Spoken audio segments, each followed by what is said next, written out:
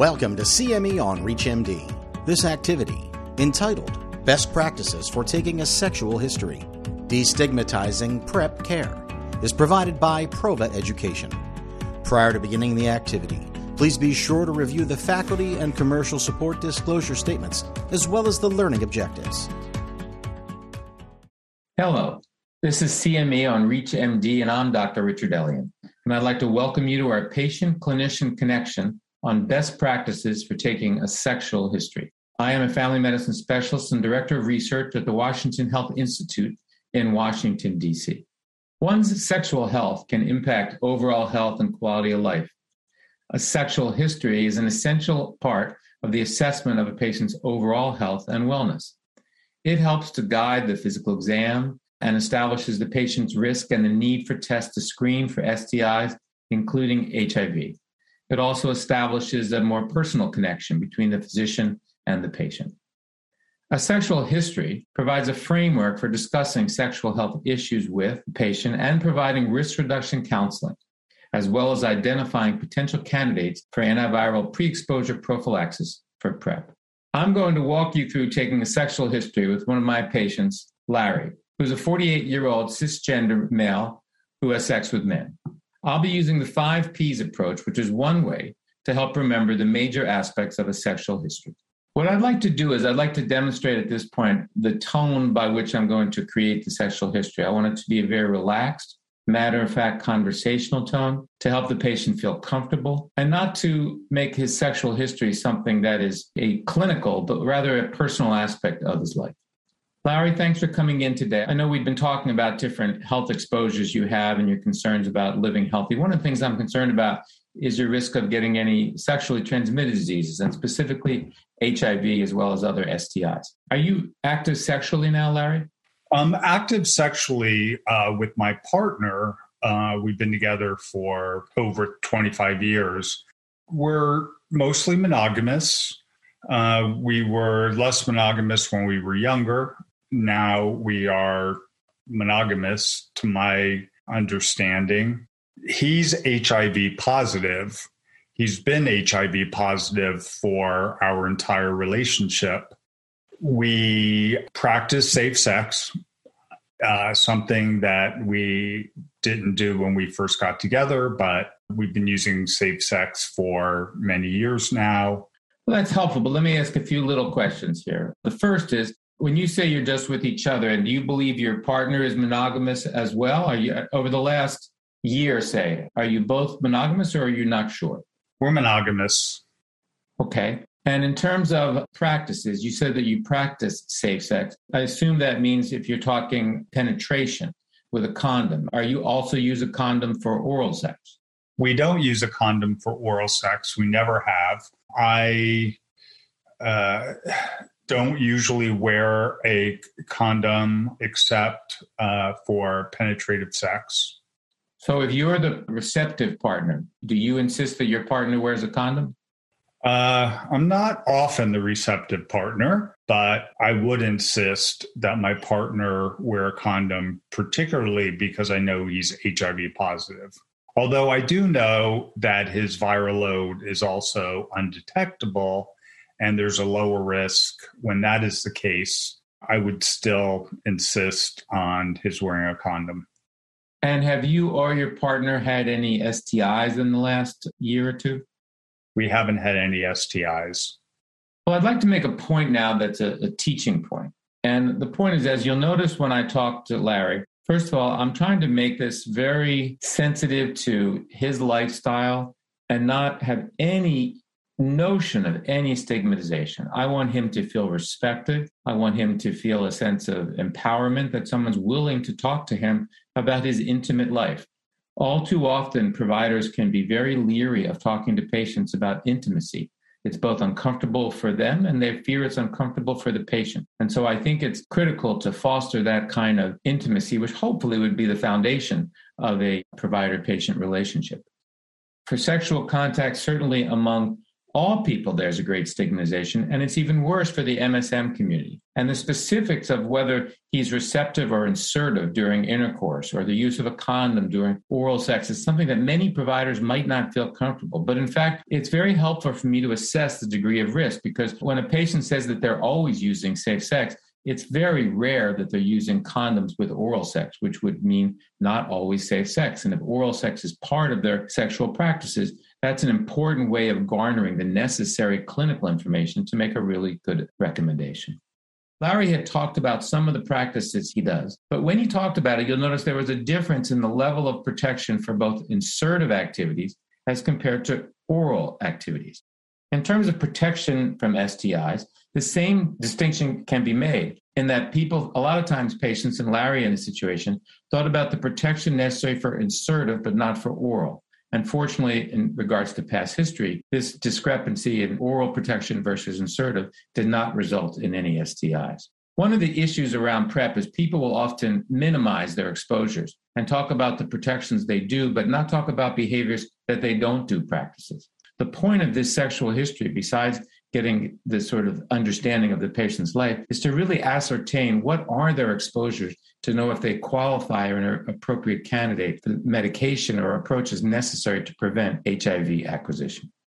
Larry, based on your exposures, and one of the CDC guidelines is having a partner who's HIV positive, even though that partner is virologically suppressed. I hear your concerns. I do think you'd be a candidate for starting PrEP. And I guess the first thing is, are you comfortable taking a medication to prevent HIV acquisition? And if so, do you care if you take something every day, or there's also the opportunity to take an injection that you would take every 2 months?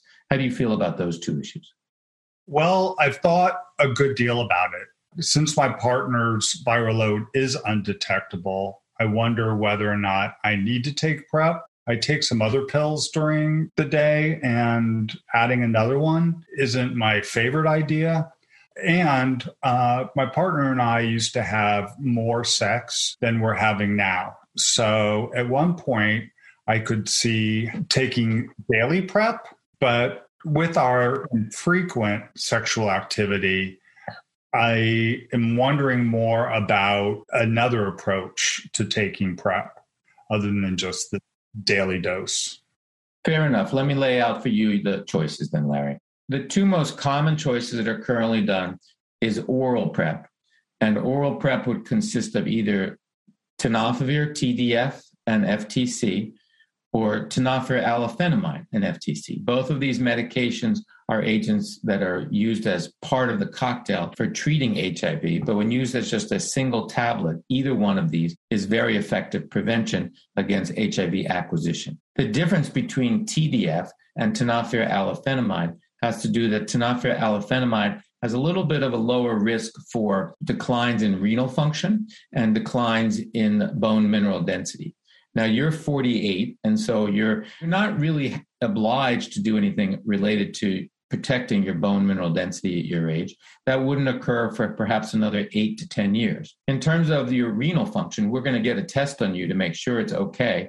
And if it is, either one of these options would be okay. Perhaps as you get older than 55, the use of tenofovir alafenamide, which causes a little bit less decline in renal function than tenofovir, might be appropriate. But for now, I think either option would be okay. In terms of how to take these two oral medications, they're both recommended under the way the drugs were approved by the FDA to be taken daily. Now, in terms of injections would be a whole different approach, because one injection would last you 2 months. And so you wouldn't have to think about whether you're having sex frequently or not, because those 2-month injection would cover that period. However, at the end of when you decided you didn't wish to continue on the injections, you would have to take oral medication for an extended period of time, because the medicine in the injection would wane over time, and there'd be a point where that medicine would be low enough to not protect you, but high enough that it might develop resistance if you became HIV positive. So if you choose to do the injection, you wouldn't have to think about all that, except for when you stopped. Do you have any questions about those choices I laid out for you? Just a couple. When you mentioned the two types of oral medications, you mentioned the difference in the way they can have side effects, but why would you choose one over the other otherwise?